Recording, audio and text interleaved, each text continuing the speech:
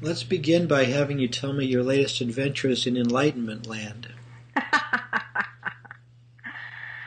My latest adventures, I feel completely unenlightened. I feel it's kind of funny because for a while I felt like I was making such progress and then everything just went to hell. Oh, good. This is great. Perfect. That's what I wanted to hear. Really? Good. And that's what I need to hear because I'm like, oh man, I have no confidence. This is wonderful. I can still meditate and everything. It's just, it's really hard. And Okay, more's the pity. We'd do even better today if you couldn't meditate anymore, but we'll work with what we have. And well, then I signed up for this week-long retreat, and that got canceled. So now I'm seriously, I'm like, oh my God, what am I going to do? Yes. I was hoping this week-long retreat would kind of, set me straight again, but okay. They didn't have enough registrants, so they canceled it. Well, you just plays completely into what I think we should talk about. Okay, good. So, it's really hard to get enlightened when you're already enlightened. So when everything's going well, it's just so hard to make any progress because, and I'm the champion here of doing this, so I will form the new enlightened identity at whatever level it is, and then create a plateau by having to understand it and write about it and create models and so forth. But all that does is it locks you in to a place, becomes a plateau, and you're not ready to make progress again until you realize that you're a chump. And, yeah, I'm right there. Okay, so let me give you some video for a minute because I want to show you something. Okay, can you see me? Yes. Now, the ideal situation with regard to enlightenment would be if you could just smoothly sail down into it. You're just losing more and more of yourself, of your selfing, on this smooth continuum. Mm-hmm. And maybe for some people that's how it works, but for a lot of us it works more like this. You take a step down, and another step down, another step down.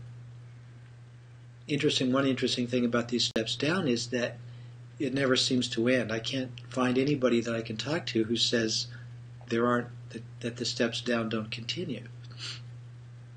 So it seems infinite. And just when you think there's no way it couldn't possibly go any deeper, well, then it does. But the thing that gets it to go deeper is when you've formed your little plateau, your little enlightened life, and then something shakes you out of it. And you find out. I know you're amused. I was kind of amused for a while too, but I'm not so amused. This is all good. It's really good. So it is that the very fact that you have found out that you're a failure that allows the next bit of progress. So this is what you really want to embrace. I failed again. I cannot sustain myself in any kind of a state. I can't surrender. Sometimes I can't even meditate. Can't get any jhanas. I'm completely painted into a corner here. That's the best possible situation. Yeah, well, that's where I'm at, and I need you, so guide me out of the corner. Okay, you can't be out of the corner. The fact that you're in the corner, this is exactly where you need to be. Because as long as you have that little bit of wiggle room, let's say you had some wiggle room and you could put yourself into a jhana, for example, to feel good. Well, that would just hold you up. That would just keep you on the plateau. You really have to be painted so thoroughly into the corner that you can't budge. I can't escape this moment with any of my tricks. You spent a lifetime developing all of these tricks for manipulating your experience.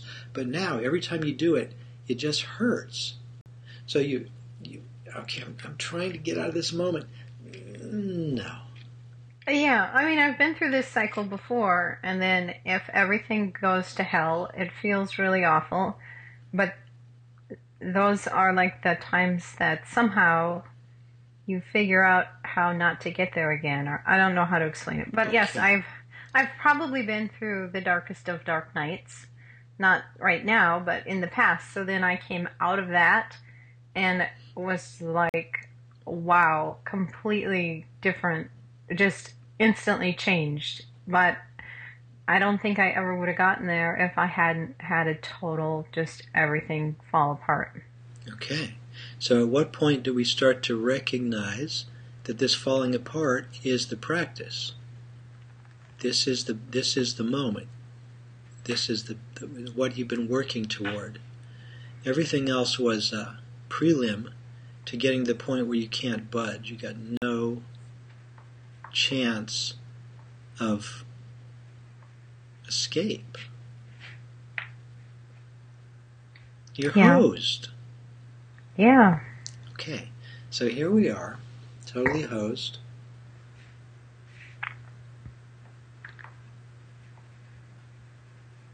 Let's talk about Mahamudra. Okay.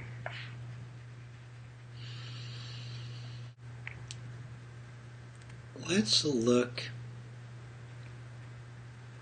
at three aspects of Rigpa, which is just another way of saying Mahamudra. I'll turn off the video now. What did you call it? Ringpa? Rigpa. Rigpa. Is that Tibetan? Tibetan, yeah. Oh, okay.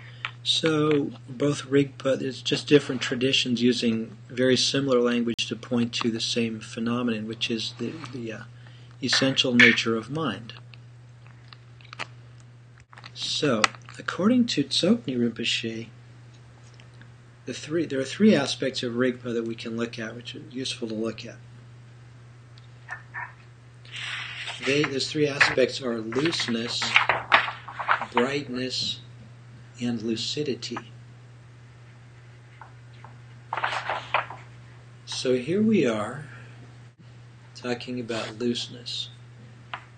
Looseness it has to start here, because if we were to clamp down and say, okay, I know what Rigpa is, I know what the essential nature of mind is, and I have to possess that, we would overshoot it. Our very effort to see it would just create an opaque screen of agitation, and we would fail. So, we're getting good at failing, so we're in good shape. But looseness, we don't have to do anything about it, because if there is an essential nature of mind, it's always present. So let's just take a minute to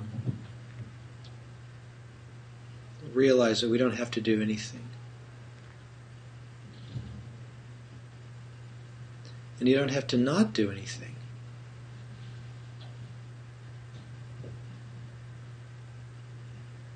You don't have to not be confused. You don't have to stop thinking.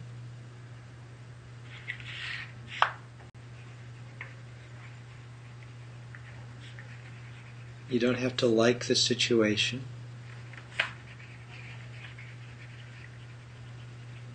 You don't have to be awake.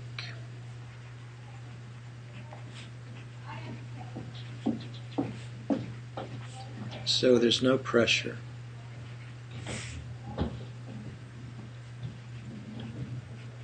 And we can look at the second aspect, which is brightness.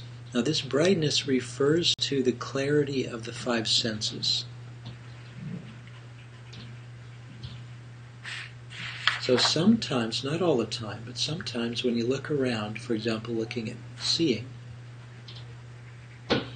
you can see that colors are rich and shapes are compelling.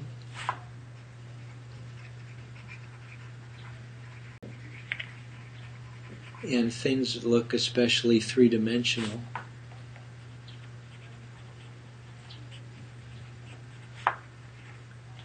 Turning toward hearing, you can notice that sounds are crisp, as though they're happening within a great space.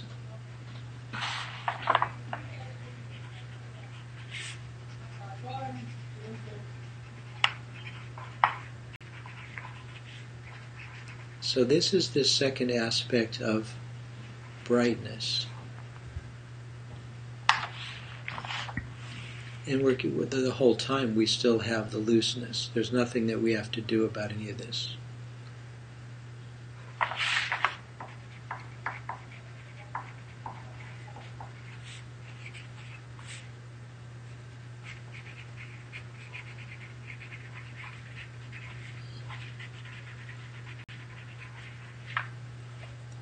But we can't count on brightness all the time. Sometimes the senses are dull.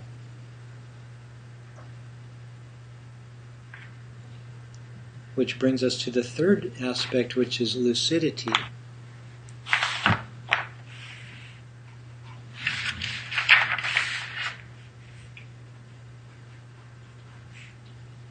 And this refers to the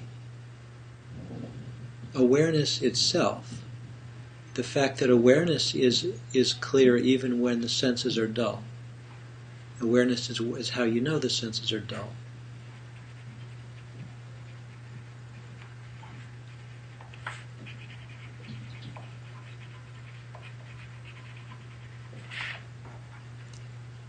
And sometimes you can get a whiff of something clean.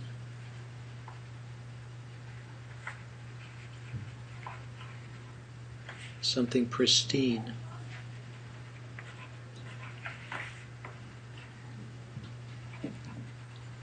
Unstained and unstainable.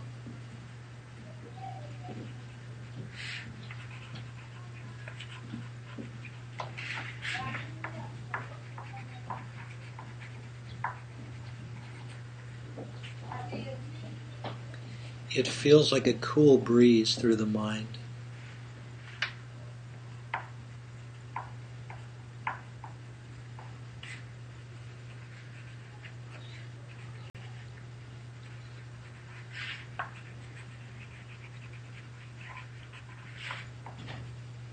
As long as you don't clamp down on it, as long as you're satisfied with just a whiff,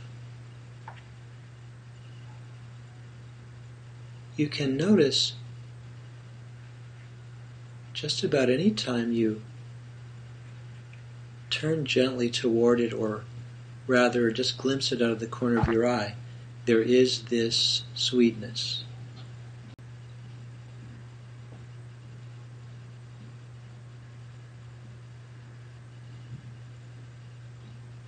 And you can let your body be the carrot and the stick to guide you toward it.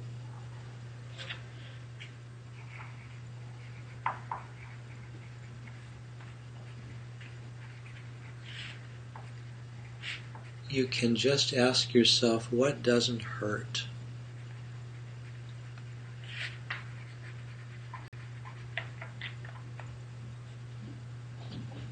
Well,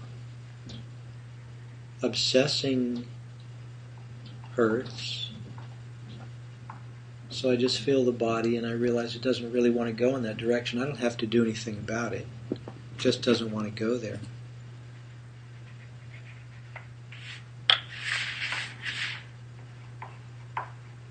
But Mahamudra doesn't hurt. It feels lovely.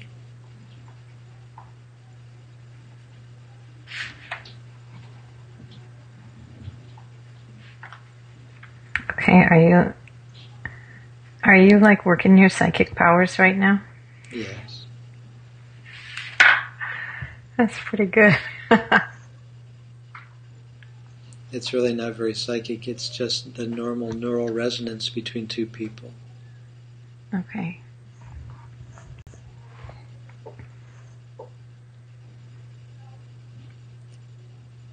And so we can notice underlying and pervading and suffusing everything, is this sweetness.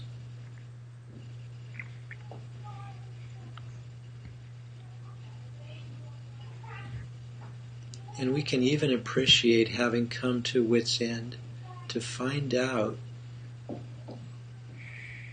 the more I fail, the more tightly boxed in I am to this moment, the better. I can't distract myself by copying a jhana. I can just feel, I can just be here in this body, feeling the pain, if there's pain, and noticing that even in the moments of pain, there's this purity.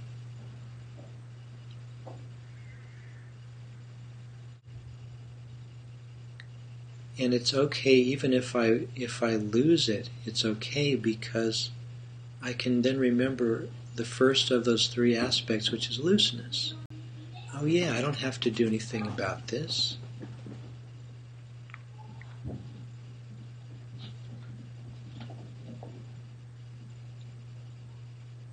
The less I have a choice, the better. The more I realize I'm doomed to this moment. Like it or not.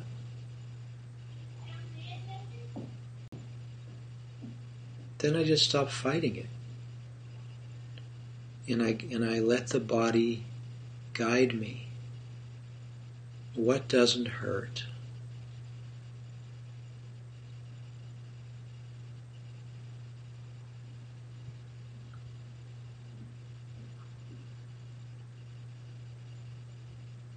Mahamudra doesn't hurt.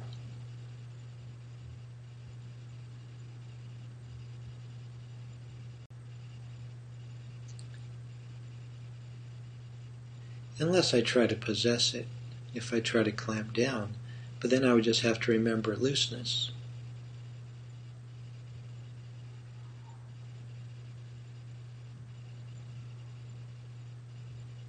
Nothing I could do would knock me out of the essential nature of mind because it frankly doesn't exist in the ordinary sense of the word. It's not a thing. It's not a place.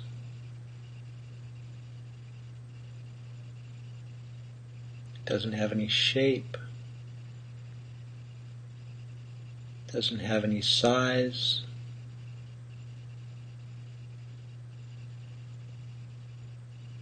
And in the same way that you can pollute the air, but you cannot pollute the sky,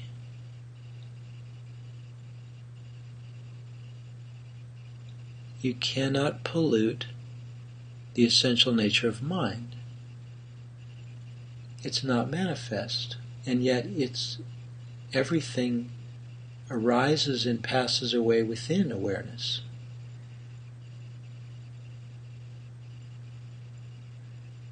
Now, if I were to ask myself, if I were to look up at the clouds and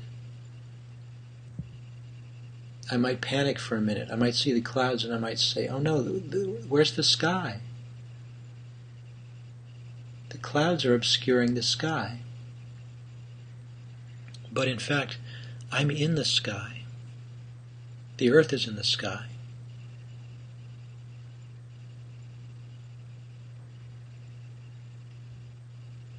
And when you take everything out of the sky, everything manifest, the sky doesn't even really exist. It's just potential.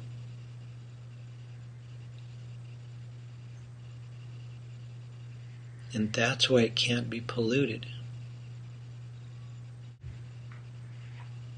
That's the magic, the secret. The secret weapon of the essential nature of mind is that it doesn't exist and therefore cannot be sullied. And yet it's the basis for everything. It's not other than everything. We're not other than the sky. We're not separate from the sky.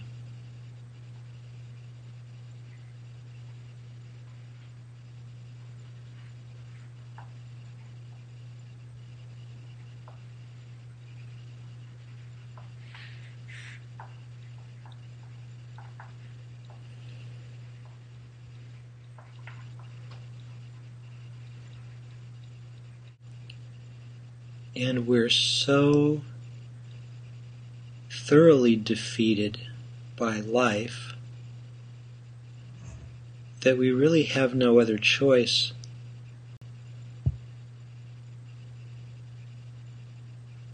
we have no choice but this experience. And this experience is all happening within and permeated and suffused by awareness, the essential nature of mind.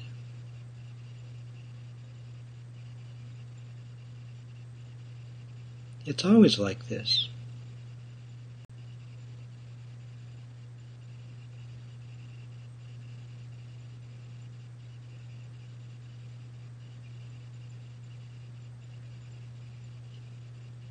You're like Dorothy waking up in her own bed.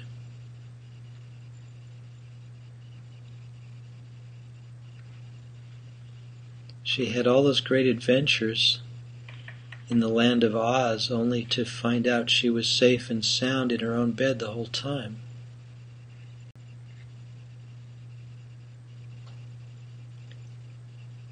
You've always known this. This is why life seems absurd. You can't really take it seriously, except in those moments when you do. But this sense of absurdity happens from this intuitive realization that things are not what they appear. I'm not really being threatened.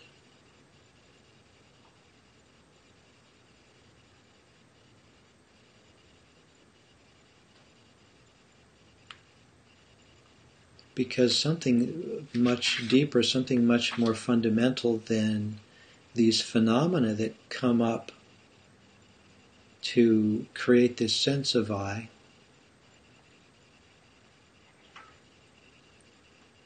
the more fundamental reality is this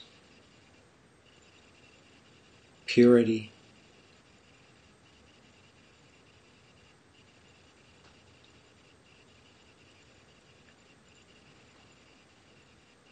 So I just turn toward the purity.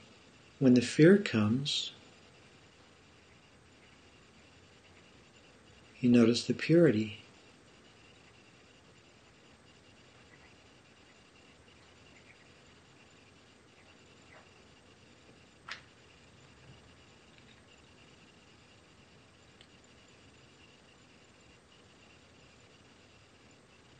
And the worse it is, the more desperate you are, the more you really have cause for celebration, because it's really being ground out of you, bit by bit, this tendency to try to win, to try to preserve this doomed organism, is being ground out of you.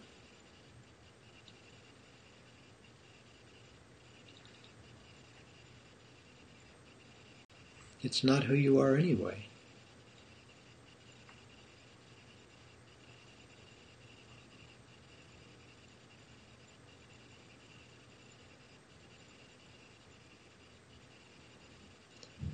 As long as we think we have a chance of winning, it's really hard to make progress.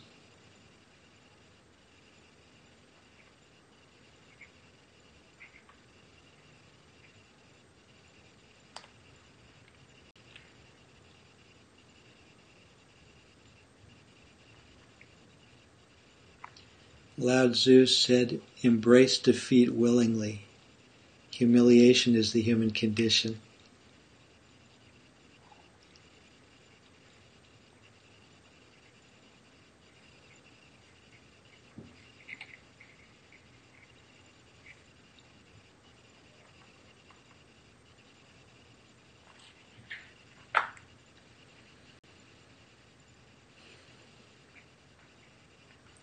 It's a funny thing that can happen when defeat becomes your ally.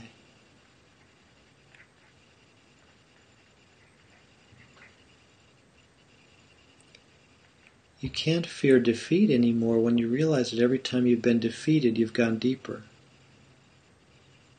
Well, that's what, I mean, I've come to recognize that. I'm like, oh, I think this is just the stumbling block I need to get me over bigger stumbling blocks. I mean, I guess I've been through it enough where even though I'm in a degree of agony, but I'm not really letting it show like I used to. But what I've noticed is that if I really struggle with something,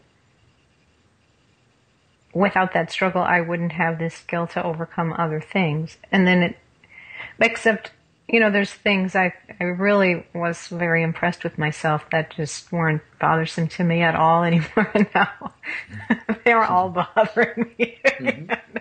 And so I do have a sense of humor as to my own suffering, and I see its usefulness, although I'm ready for it to stop. So. Yeah. Well, that recognition, that reflection is extraordinarily valuable, and it's not enough. So, but you also have this other recognition, this deeper recognition, that it's not even a question of having to rationalize it, that I really am, I'm stuck. I'm painted into the corner. Okay. And I just relax into it.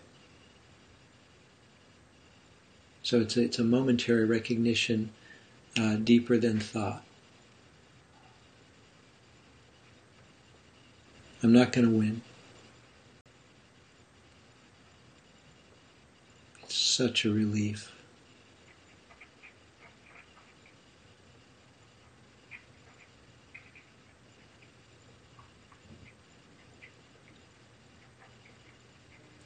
The thing that wants to win is a momentarily arising idea.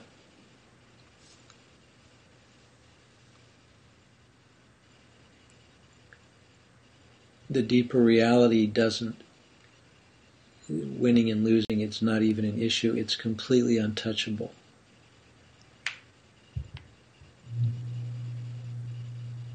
You remember something Nisargadatta said one time that I thought was cute. He said, "The gods can't touch me." The gods can't touch me. And that's not coming from a grandiose version of I. That's coming from I don't exist.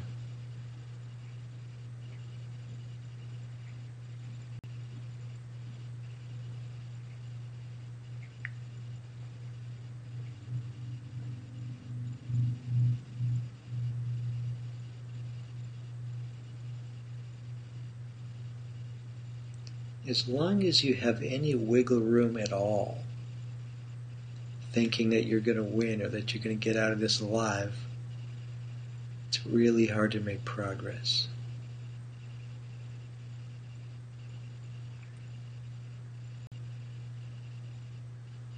So this turns the whole thing on its head.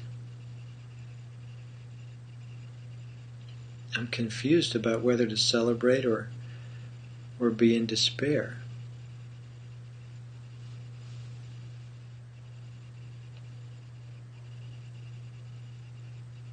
So what doesn't hurt? Feel the body. What doesn't hurt? Stop fighting. That's all. It just happens in this moment. I can't stop fighting for good. I just stop fighting now.